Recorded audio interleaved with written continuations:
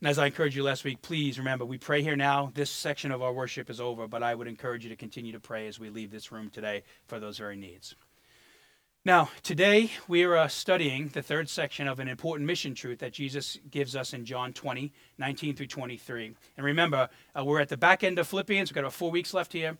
And we are under the heading of Philippians, chasing very particular rabbits. And what I mean by that is we are taking truths and ideas that the Apostle Paul gives us in very brief ways in Philippians. For example, we are sort of studying under the general theme of what it means to fix our eyes on those who follow Jesus well. That's the truth we introduced in the third chapter of Philippians. And we have spent some time addressing and looking at people in Scripture who have followed Jesus well. In other words, people we can pattern our lives after when it comes to how we love Jesus, Jesus' gospel, the truth of who he is to us, our brothers and sisters in Jesus' community, and mission, those who are far from God, which is the subject that we're on today and have been for the last couple of weeks.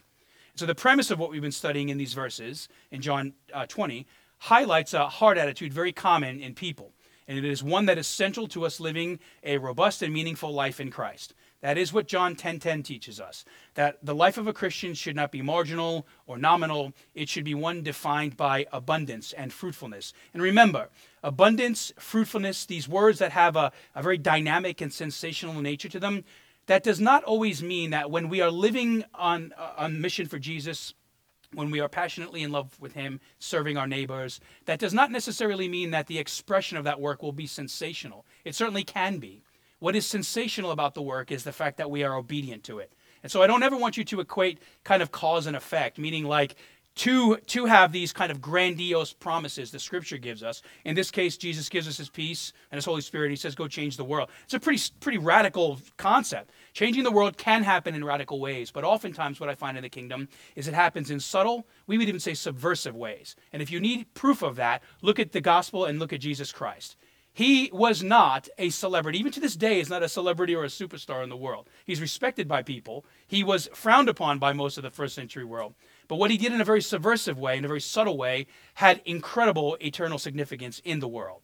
So my call to you in these past weeks and in the weeks that follow is to obedience. It's not necessarily towards sensational expression. Should God bless you in that area? Wonderful. But obedience and fidelity is really the call of being dispensers of God's peace. And the call we have been looking at here particularly is that when we deeply care about something or someone, we are often compelled to live in sacrifice for that something or that someone. We are more likely to take great risk for it. Look at the relationships in your life, the people you care about, your wife, your husband, your children, your best friends. These are relationships that matter to us, at least they should. And when they do, we are often compelled to do great and above average things for those people. And we often expect that for us. It's in these verses, John 20, that Jesus establishes and commands us to carry on his redemptive mission in the world, in the very same way God sent him into the world. So when we speak of looking to those who follow God well, who we're looking at in these passages, it's a person of Jesus. In this teaching, Jesus is trying to show us that just like him, when a person truly loves and experiences the love of God, the natural result should be a Christ-centered compulsion to live sacrificially for God. It should be an innate desire to serve God and to do the things that God asks of us. It just happens. And what we're speaking of here is sharing the love of Jesus with other people. And so in light of that, in our Philippians series, now in its final turn, we continue to examine in detail a very key statement. I want to refresh your minds this morning with it. The gospel promises of God's love, which are just, the book of Philippians is packed with them. All of these promises we have talked about, we have got to be a people who learn to apply them to our hearts. But we have to remember they are not just for us. John 20 shows us, what we're going to look at today in Ephesians, what we're going to read about in 2 Corinthians, shows us that the way we truly press into a relationship with Jesus is not by just hoarding up great promises. It's by recognizing that we have been set apart by God to be dispensers of those promises too. We are meant to be God's conduit. He helps us to experience these beautiful blessings, but also helps us and compels us to help others experience them in the same way. It has been my desire that as we study the redemptive mission of God, that God will compel your hearts to be on it for the first time or to be on it in more deep and significant ways, to see your life as a platform for the mission. In your workplace, in your families, in your schools, wherever you go, you have been purposely put there for a reason. That's the nature of this teaching. And so today we add a layer to this truth by talking again about some practical instruction. And to do so, I want to do this in two ways. The first way is by revisiting a teaching I shared with you 2 years ago from Ephesians. I want to get into the theology of what it means to follow God well this morning, to be the type of person whom God can look at and say, I'm pleased with this. We're going to look at some verses in Ephesians, and then we're going to jump back into John at the end of my message. And in these verses in Ephesians, Paul does something interesting. And he does this a lot, but there are just certain places in Scripture where he has this ability to marry profound theology with deep spirituality, and he does it almost in a poetic way. He's a good writer, is what I'm saying. And he's writing about a very good subject. He makes a strong connection between the mission that Jesus gave us in John 20. All right, we're going to look at what Jesus said, and then we're going to look at somebody who's applied this to his life and challenges us to do the same. He makes a strong connection between the aroma of our lives and the mission of Jesus Christ that he lays out for us in John 20. And so before we jump into the first idea I want to share with you, it does us well to ask a pretty significant question, a framing question. Why does Paul say when we live our lives as a sweet aroma before God that it is one of the greatest ways we can accomplish the mission Jesus gave us in John 20? Well, this leads me to the first truth that I want to share with you this morning. When your life is a sweet aroma to God, when your life is a pleasant fragrance to God, it is at this point that God can and will use you to do great things for his mission. I'm not saying God cannot use us, ever. I am saying that when our lives sort of manifest themselves in the way we're going to talk about now, and what Paul talks about in Ephesians 5, God sees us as a platform for the goodness of his gospel. Ephesians 5, 1 through 2. We just read this, but I want to reread it. Follow God's example. Again, this idea of example. It's replete in Paul's writing. He's always telling us to look to somebody to follow Jesus. Follow God's example here, directly now, to God. Therefore, as dearly loved children, and walk in the way of love, just as Christ loved us and gave himself up for us as a fragrant offering and sacrifice to God. Keep in mind here, we won't address this because I've addressed this early in Philippians, but before Paul even tells us to do anything, and in this case, it's essentially to live our lives in such a way that they are fragrant offerings to God, he automatically precedes a command to do something by reminding us of an identity. What he says here is, listen, he doesn't say, go and be a fragrant offering to God. Not even Jesus did this. Jesus didn't say, my mission I'm giving to you, go into the world. Before Jesus gives us the mission in John 20, he says, my peace and my spirit I give you. He gives us an identity first. He says, you're mine, and I'm going to send you into the world. Here in Ephesians, Paul does the same thing. He says, listen, before you go into the world, before you recognize you'll see your life as a fragrant offering, recognize you can see your life as a fragrant offering because you are a dearly beloved child of God. Tons of teaching in the book of Philippians on this, and I would encourage you, if you missed that or just want to dwell a little more deeply on that, to look into that. Your ability to be a fragrant aroma to God is rooted in your understanding of what it means to be a beloved child of God. And in Scripture, it's very clear that God loves it when our lives become a sweet aroma to him. This is an expectation he has of us. And there's literally a theology of how we smell to God in the Bible. And it is found in the symbolism of the Old Testament sacrificial system. Now, if you're a student of the Bible, or you're really into like Leviticus and you read about all these things, you're going to know what I'm saying here. But what I want to do is take a moment just to bridge this gap, because most of us don't function under an Old Testament sacrificial system. For good reason. If we were to like burn offerings in here, we would set the building on fire and lose the contract in a week. It's a guarantee. There's some practical reasons why it's good that Jesus is the once and for all sacrifice for us. But these ideas, right, this idea is actually completely fulfilled in Jesus. And so it's in the Old Testament that God's people, Israel, remember 2 weeks ago we talked about mission beginning in the very first pages of Genesis? Here's another great example of it. The forgiveness of sin, God's desire to call a broken people back into his world and to his life, doesn't just happen in John 20. It climaxes in John 20. That covenant is fulfilled there. So in the Old Testament, there's sacrificial systems. And there's a very big one, a burnt offering that is designed to help people receive forgiveness of sin. A burnt offering is what we're going to talk about here because it's what Paul talks about. And the symbolism of the burnt offering in the Old Testament is that when the sacrifice was made to God with a genuine heart, keep in mind, it's not the sacrifice itself. It's how we approach the sacrifice. It's not Jesus himself. Jesus redeems the world, at least offers redemption. But our ability to be with God forever in eternity, there's a decision we have to make. How we approach the sacrifice and receive the sacrifice. Our faith in the sacrifice, you might even say. is what determines whether or not we will truly be a pleasant aroma to God. And the same is true in the Old Testament. God didn't care as much about burning stuff in the Old Testament as he did his people recognizing the nature of what the burning meant. And the nature of the burning meant that with a proper heart and genuine repentance, when people offered their sacrifices to God, that burnt offering was a pleasant aroma to God. What was pleasant about the aroma was the posture of the hearts of the people who saw God for who he was and followed him as he expected. To put it another way, the sacrificial love displayed through the offering deeply pleased God. In the New Testament, Paul uses the same language here to describe how God loves when you and I get on mission and sacrificially love others in the name of Jesus. This is one of the ways that we smell pleasant to God. He says it carries the same pleasant aroma to him. And for example, I want to read to you a verse from 2 Corinthians 2:14 through 15. Maybe you need a deeper connection here to see where I'm going here. This is sort of like a concrete example of this. Paul, Paul, without question, bridges these ideas. But thanks be to God, he says, who always leads us as captives in Christ's triumphal procession and uses us to spread the aroma of knowledge of him everywhere. Let me stop right there. So we get this idea of being thankful to God. We have this idea of being led out of oppression, being led in a triumphant procession, right? And what Paul says here is part of the way we march triumphantly before the Lord is spreading the aroma of the knowledge of God. A knowledge can have a negative connotation, but it doesn't have a negative connotation in Scripture. Knowledge, your ability to spread a pleasant aroma, is intimately connected to your ability to understand and know who God is. And he goes on to say here, for we are to God the pleasing aroma of Christ among those who are being saved and those who are perishing.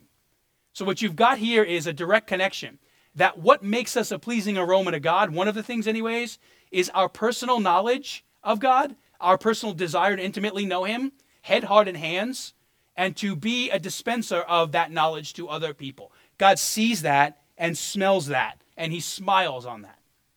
So if you're a student of the Bible, you know Paul isn't saying in these verses that we need to continue to give burnt offerings to God to please him. That's not where he's going with this. Because when Jesus is put on the cross for us, he satisfies God's desires once and for all. He atones for our sin, a subject we'll get to here in a moment.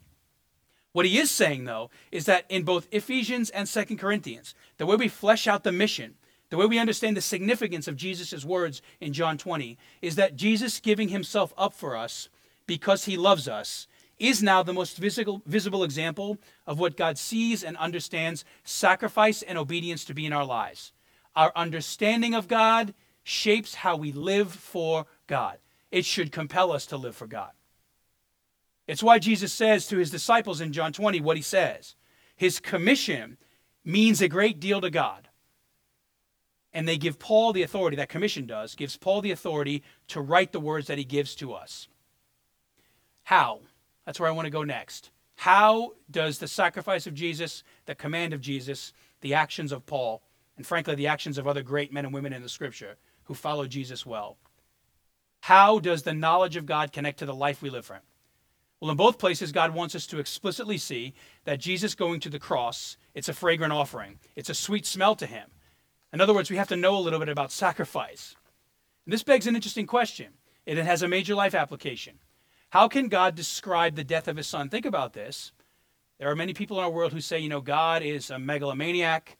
He just, he dispenses judgment here and shows a lack of care here, and he's apathetic here and he shows favor there. How is it that we can say nailing Jesus to the cross is a sweet aroma to God? It's a character question we have to answer here. How is the death of his son a fragrant aroma to him? Well, this teaching gives us an answer to that question.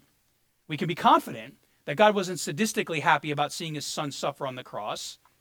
Rather, he takes great joy in two amazing heart attitudes Jesus displays as he is sent to the cross. Jesus is God's beloved child. God loves him as his son. And inherent in Jesus' sacrifice are two great characteristics of his mission that stem from God, prove he loves us, and serve as the motivation for why we need to love others in the very same way. Simply put, where I want to go right now is that there are two foundational mission attitudes that have to be present in your life if you want your life to be a sweet aroma to God. Before I tell you what they are, I want to give us a kind of a caveat, a warning.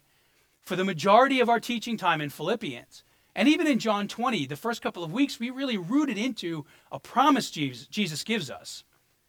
For the majority of our teaching time in Philippians, we've talked about these characteristics from the angle of what God does for us. And that's important to know. I'm not undermining that.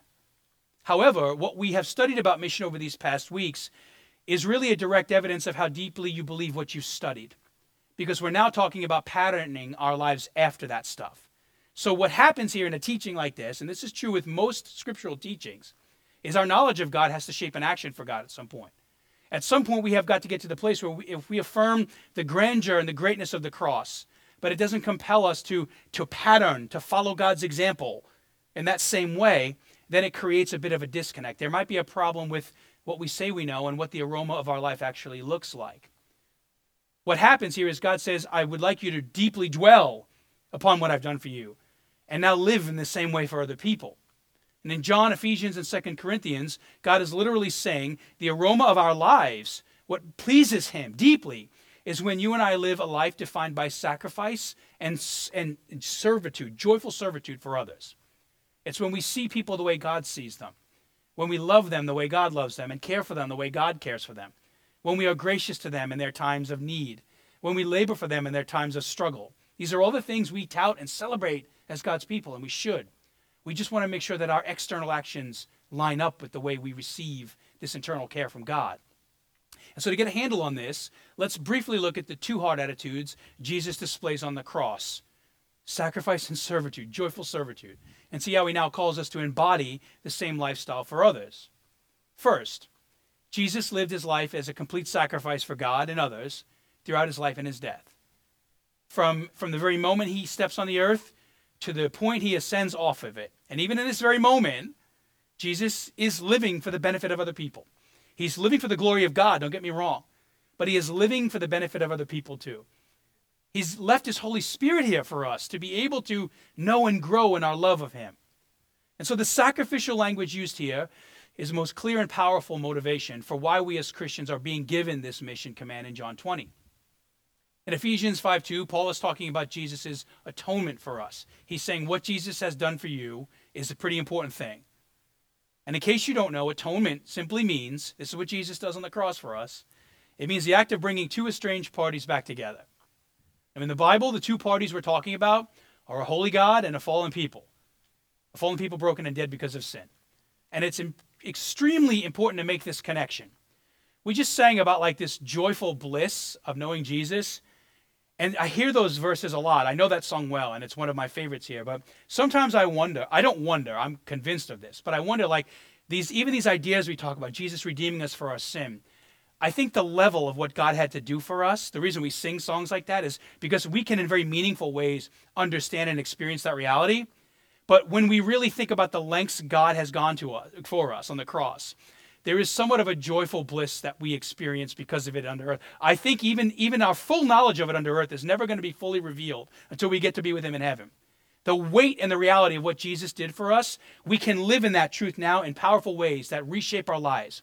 But there's still a bliss connected to it. I don't know that we will ever fully know the pain that God's Son endured for us to redeem us of sin.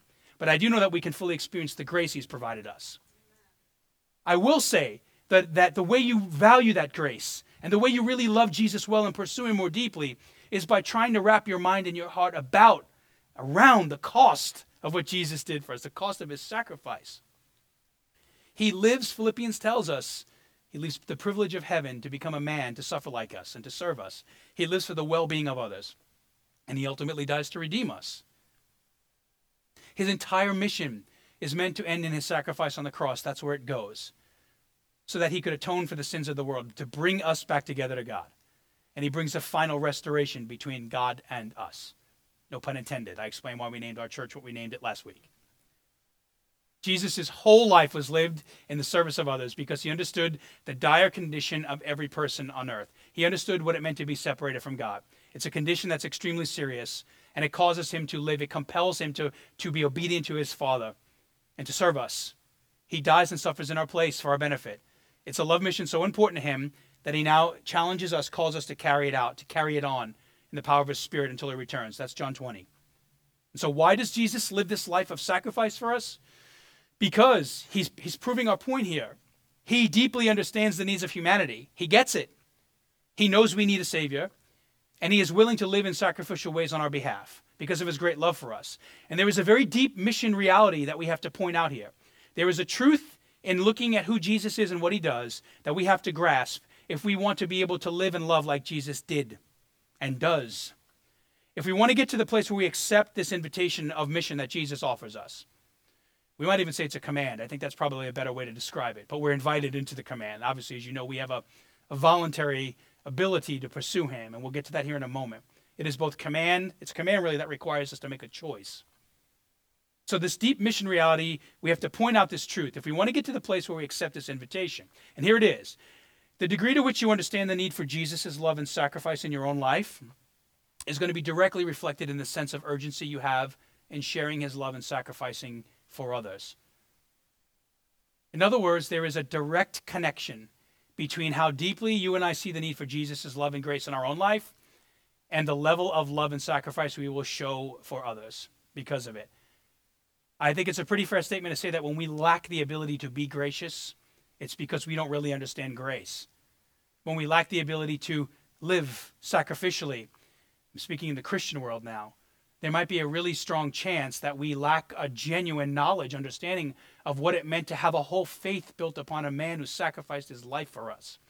The level in which we taste of that honey is going to dictate how much we can dispense it to others.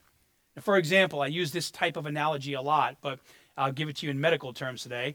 You would expect, depending on the nature of a medical condition, maybe a different level of personal sacrifice and urgency. Let's just talk about a surgeon for a moment who is called to perform a surgery on a boy at 2 a.m. in the morning because he comes into the hospital with a cut in his leg and needs 10 stitches, right? In our heads, we would think, man, that's serious. But you know, that's the kind of thing like, listen, when I was in my teens, I didn't even get taken to the hospital. I have stitches on my arms. My dad used duct tape. I'm not joking. And he did what he called butterfly stitches. I got my hand cut on a cut door, and my hand was cut deeply on a car door in Brooklyn. And my dad looked at it, and he's like, oh, bring it here. I'll butterfly stitch it. And I was like, what does that mean? And he took out a roll of duct tape and did what he called butterfly stitches on my hand, and I had duct tape there. There was a time in history when you didn't even go to the hospital for that, right? Let me also tell you something. If he was here, I'd tell you, you don't ever want to use my father as an example for anything. But that's just the way he rolled. Right? There was a day in history like that. And so 10 stitches, serious, right? Serious issue, but it's the kind of thing that is not maybe necessarily life-threatening, right? However, if I were to say to you, there's a surgeon I know, and at 2 a.m. in the morning, he got a call, or she got a call, because a 15-year-old kid had 3 gunshot wounds, we would say, man, that there should be like an immediate recognition of that urgency, right? That's the kind of thing you're up and you're everything's getting thrown by the wayside to be able to take care of that. The first situation, important, serious, but would likely have a skilled trauma surgeon asking, why the level of sacrifice for what seems to be somewhat of a trivial matter in the medical world, to a surgeon anyways. While the second would have the surgeon immediately dropping everything he or she was doing to get to the hospital and address that. There's a parallel here about knowledge and surgery and knowledge and understanding and knowledge and urgency. The parallel here is throughout history, you will always see the greatest servants of God always have a healthy sense of urgency when it comes to doing the work of God. Not urgency in a pressured way, a stressful way, but an urgency recognizing like, man, what Jesus says, if he really says eternal life is important to us because there's a consequence called hell of being separated from him forever, that's a big deal. And when we see people that are without God, we should want to, in gracious and compassionate ways, serve them in the name of Jesus. They knew what they were doing mattered. Their words and their deeds were dispensing peace, shalom, peace to the world. They were bringing love, life, and hope to a people in this life and the next. And there was a purpose behind that, a deep belief that their main purpose in life was to love God and spread his redemptive peace above all else. That doesn't mean at the expense of your jobs and your careers. I'm just saying you see what you do, everything you do, as a platform to be the hands and the feet and the verbal declaration of the peace of Jesus Christ. I'm not encouraging you to eject out of your world. I'm encouraging you to inject yourself into your world and be a platform for Christ where he provides opportunity. Living like this is the foundation for what Jesus does. And it also lays a bit of a foundation for the second heart attitude Jesus displays on the cross. The key thing we see on the cross is it's the culmination of a person who lives his life for the sacrificially for others. The second thing we bring up here, and this is important to bring up, this is maybe even where the rubber meets the road for us. Because you can leave this place, as well as I can today, we can leave this place saying, good talk about sacrifice, but I don't really want to do that. This is where the rubber meets the road, looking at Jesus' life. Every great sacrifice Jesus made for us during his life and in his death was done with a totally voluntary spirit. He doesn't have to do this. You know that.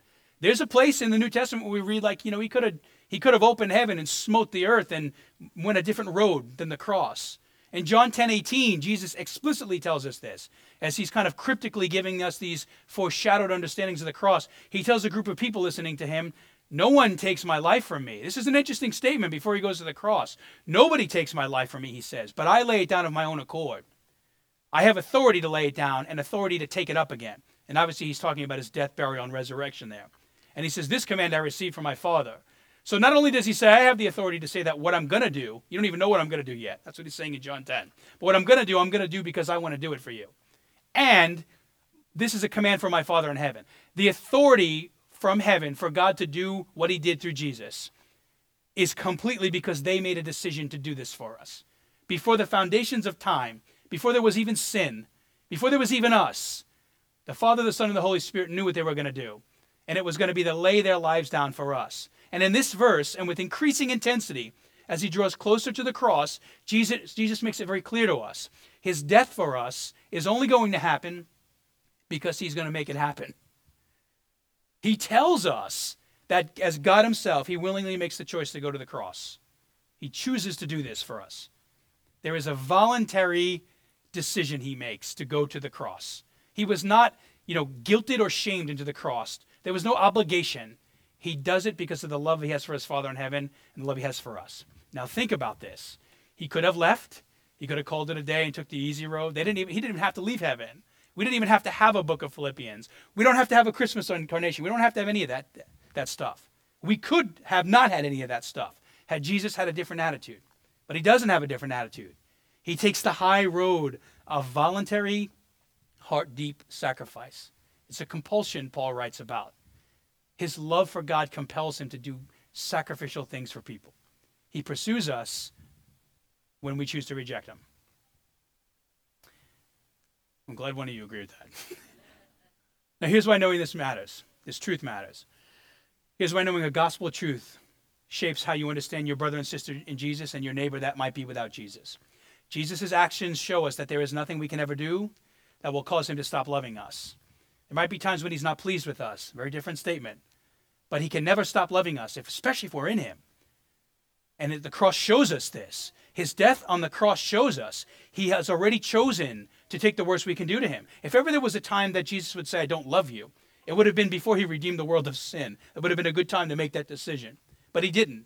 He uses it as an opportunity to prove his love to us. And I believe deeply that the proving ground, part of the reason of why Jesus does what he does, is because he wants there to be a love that is magnetic, a love that actually calls us to the cross, a recognition of what he's done for us, and then a desire to love Jesus well. The cross shows us Jesus' willingness to sacrifice himself for others. It is considered a sweet aroma to God, the highest aroma to God. And the connection we need to point out here is that when we live sacrificially for others like Jesus did for us, it brings the same type of joy and satisfaction to God. And that really is a mind blower to me. It is a very simple statement. Live like Jesus and God is pleased in you. Simple statement. But the implications of that are just mammoth. And I think dwelling on that, really dwell on that for a couple of weeks and see what God does with your life. Let me issue you that challenge. Together, let's do that this week. It's a mind blower. In the same way as a parent, or you have a good friend, maybe that, a parent watching their kid hit a baseball for the first time. I can still remember this in my front yard when my son Aiden doesn't play baseball anymore. When he hit a ball, it was a pretty proud moment for me. I was just joyous in that. Or when you see a friend graduate from college or get the job they wanted, these are the types of joys that God has when he looks at us as his children. He's pleased with us. And so before we move on, I ask you again, when it comes to being on Jesus' mission and loving others sacrificially, is your life a sweet aroma to God like Christ is? If not, you just have to know The lack of desire to do that, or to even wrestle with this, the absence of this in your life, means you're missing out on experiencing God in a way and showing the grace of God to others in a way. I don't know that you can fully know God disconnected from his mission. You can know God, but I don't think you're going to know God the way we're speaking of here. This connection between your life being a powerful and pleasant aroma to him. Because that is a direct connection in, let me put it this way, in how we understand Jesus to be a pleasant aroma to us. We can look at Jesus and smell him and inhale him and say, man, holy moly, this is pretty amazing. You're going to miss out on some of that if you miss out on this second point. They're deeply connected. And so here's where we're going to end this morning. I want to take a couple of minutes, just going to shamelessly say this, to say to you right now what I said to you last week.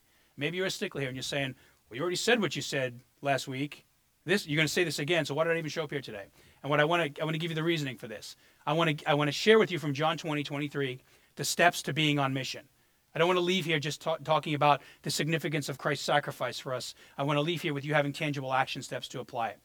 And the reason I say this is because some of you were not here last week, and I want you to hear this. And there are some of you who were here last week, me included.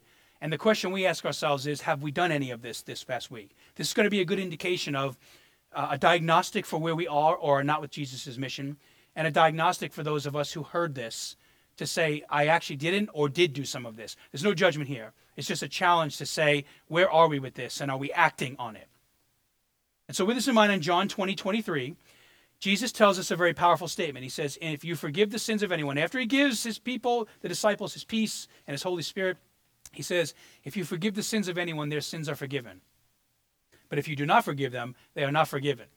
And for time's sake, because there's a whole talk on this, I won't belabor this, but I am going to mention this statement because it's important. Last week I pointed out that this verse isn't saying that Jesus gives us the ability to forgive sin the way he does. Only Jesus can do that. There's only one person who can atone for the sins of the world like Jesus did, and that is Jesus. We cannot forgive people of their sins the way Jesus did. However, he gives us an authority to do something pretty powerful here. He gives his people a commission by God to declare his peace and forgiveness to the world. And what he's saying here is, you have the permission and the command. I'm saying I want you to do this, to tell people in our own words and ways and actions. If you believe in Jesus as your Savior and follow him as your Lord, you're forgiven of sins. Jesus gives us this authority to declare a forgiveness that he has already granted to us and the world through the cross. And so the point of this is not to split hairs on how forgiveness is dispensed through the world. The point is to say that Jesus is explicitly telling us that as God's people, if we truly understand the cross, we should be compelled to proclaim the message of forgiveness to others. And since this truth is where Jesus left the disciples in John 20, it is where I leave you this morning. It will help you to get on mission or to remain on mission. 4 quick steps. Step 1, if you are not on mission or want to figure out what your mission is, commit to pray for God to make and keep your heart sensitive to his redemptive mission. For those of us here last week, I want to know if you prayed this. I don't need you to tell me that. I just want you to talk to the Lord about that. No great work in God's economy ever happens without us praying about things. So when we speak of the mission of God and clarity and understanding what it means in our lives, there's a trillion things we as a church and individuals can be doing. But what I'm concerned with is the things, the particular things God wants us corporately and individually as a church to be doing here. And so when we speak about mission, we have got to pray for God to raise up laborers. We have to pray for a burden to be on mission. We have to pray for God to raise up laborers. And I say it again, you cannot exclude your name from that list. There's no he's, she's, it's, or they's when it comes to this prayer. There's we's, me's, I's, and us's. We cannot exclude ourselves from this paradigm. Remember, we cannot ever fully value the things of God without God. And so when we speak about this value, living sacrificially for the sake of others, not an incredibly common value, not the thing we wake up always wanting to do, but it is the type of thing God wants to create a consistency in our life in. So we pray regularly for God to create a burden in our hearts and to raise up laborers, and then we expect God to work. And I mean that word, expect. We expect God to work because he's promised us he wants to. Pray. Secondly, you have to bless people. You have got to take advantage of the opportunities when they present themselves. I'll reread to you Matthew 5:16. Again, Jesus speaking about the kingdom and mission and the way we live our lives out in this world. He says in Matthew 5:16, let your light shine before everyone that they may see your good deeds and praise your Father in heaven. Now, if you are on mission right now, if you are laboring for the kingdom of God, you know that we live in a world today that's highly skeptical of a lot of things. And religion, which is what Christianity is classified as, that's not necessarily a bad word, can be, I guess, depending on the context. I would argue that Christianity is much more than a religion, although it certainly is defined as one. Point here is that there are lots of people skeptical of what we believe. For good, I affirm this regularly, there are legitimate questions people have we need to be equipped to answer. And then there are just sometimes ridiculous reasons why people they deny or disavow or don't want anything to do with Christianity. We want to sort through those two things. We want to help people to have clarity even in their minds when they might be confused. But the point is, no matter where we're coming from, legitimate objection or confusion, it's important for us to know that according to Jesus here, our words and our deeds, they have to be in sync with each other. So if we say, I believe in peace and Jesus' grace, but we cannot show that to people, there's a Matthew 5:16 light shining issue. No matter what the connection there is, I don't know, there's a million things, and I trust that the Lord is clear with you on the places where he wants to build bigger or greater consistencies in your life. And keep in mind, we're all in that boat. Part of growing in Jesus means we always have places to build this bridge. The point I'm making here is that if you want to be a person who is on God's mission, you actually have to act at some point. And the great example I gave last week, we'll go right back to the cross since we've been talking about it, is Jesus prays in the Garden of Gethsemane. He's praying about what is about to happen. He knows what's about to happen. He's praying for this. But on Golgotha, he goes to the cross. He didn't pray for redemption. He didn't pray for him to understand explicitly God's plans for him. He directly prays for the cup to pass. He says, if there's another way, let's do that. But there isn't another way. And at that point, he's resolute. He fixes his eyes on the cross, and he moves to the cross. His prayer breeds action. Pray and act. Thirdly, make it a priority to dwell among people that don't believe in Jesus. This is an obvious one, but it's an obviously hard one. For some of us at times, this is very difficult to grasp because the more we follow Jesus at times, it can be very easy for us to only want to be around other Christian people. This sort of makes sense. Sometimes life can be easier when we're around people that think and believe like us. And that actually is not always a guarantee, even in a body of people who call themselves Christians. But if there's a general agreement in main areas of life, faith and family and that stuff, it's oftentimes easier to surround ourselves with people who are sort of homogenous. And I'm not knocking our desire to be around other Christians. It's one of the stated values of what a community group does here. They socialize with each other. They are in community with each other. We want that to happen. We need that to happen. But it can't happen at the expense of mission. And what I simply mean by that is we can never love our brothers and sisters in Jesus so deeply that we sort of get apathetic or numb to the people in our world who are without that love. This is a perfect example of the Trinity of God. The love they have for each other is pretty deep. But Jesus leaves heaven so we can be a part of that. That's the same thing that happens with us. Broken and imperfect ways, we're meant to be that love. There are a lot of unbelieving people in our world today. And what I love about this, I don't say that in a negative way, I mean that in a positive way, is that when Jesus came to earth, the same reality was there. And we see Jesus spends a great amount of time with people who are far from God. So if you're going to be sent like Jesus, it means you have to be sent like Jesus. You have to labor in the circles where there are people who are far from God. You have to be okay with that because God was okay with that. And you have to watch God work. Last thing I'll say here, and this is clearly the most important step of all. If you're praying, if you're looking at opportunities when they arise, you're identifying them and then you're acting upon them. You just have to know that at some point, we have a decision to make right now. We're going to leave this room with a decision about our voluntary willingness to do this. We've heard the truth. The reality now is, do we actually, like Jesus says in John 10, I don't have to do any of this, but I'm going to do this because I love my Father in heaven and my neighbor. I know this is abrasive, but I don't mean it to be. Please do not let what we have talked about here today become another set of notes. Don't let it be another note on your iPhone or in the margins of your Bible. Let it be a note that you refer back to create a deeper level of obedience in your life in this area and watch God work. Essentially, just be on mission. And I'm not even saying you need to be able to speak Swahili and go to East Africa tomorrow. I'm saying you can be kind to somebody when you leave this room in the name of Jesus. And I'm also saying whenever we speak of mission. If you have questions about mission, if there are areas you feel like you want to be equipped in, let us know in those cards, and we'll help you to figure that out. At least we'll try. At times like the disciples, here's my parting shot.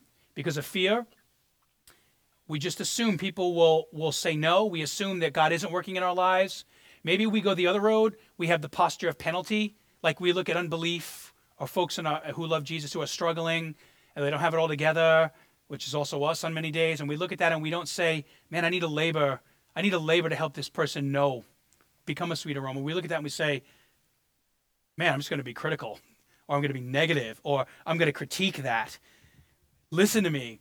This is where our understanding of where we are and are not with Jesus matters. What I would encourage you to do is to look at how Jesus treated the disciples. They just heard that he came back to life. He rolled the stone away and came back to life. And the first thing they did was they hid in an upper room, right? They ran away because people were trying to take their lives. They were absolutely the furthest away from the mission of God that they could have been when Jesus just proved to the world that everything he said was true. And Jesus came in and he did not get on a hobby horse. He said, be peace. My Holy Spirit I give you. I'm here. I'm back. I'm with you. Now let's get back on track. That's where we need to be when it comes with mission, when it comes to where we are or are not with Jesus. Peace be with you. My Spirit is with you. Now get back on the horse and get into the mission. So as we enter our response time, and as we see fruit from the mission today, both through partnership and baptism, it's a beautiful thing to see that we have an expression of this here today. And I want to thank you all for your fidelity to the mission. I want to challenge you all to stay on it with me. Thank God in our time of response for what he's done for you, but don't let that be the kind of thing. Don't let your thanksgiving stop you from being compelled to serve God in meaningful ways. As we close, ask yourself, what is Jesus saying to you about his grace, his son, and his mission? And what are you going to do about it when you leave this place? Pray with me. Father in heaven, thank you for your son. Thank you for the command to look to others that follow you and the slew of people in Scripture who have done this well in human ways. Those same people, we can look at a guy like Paul and we can see the days where he really nailed this. But we can also look at the life of Paul and see the days where he did not nail this at all.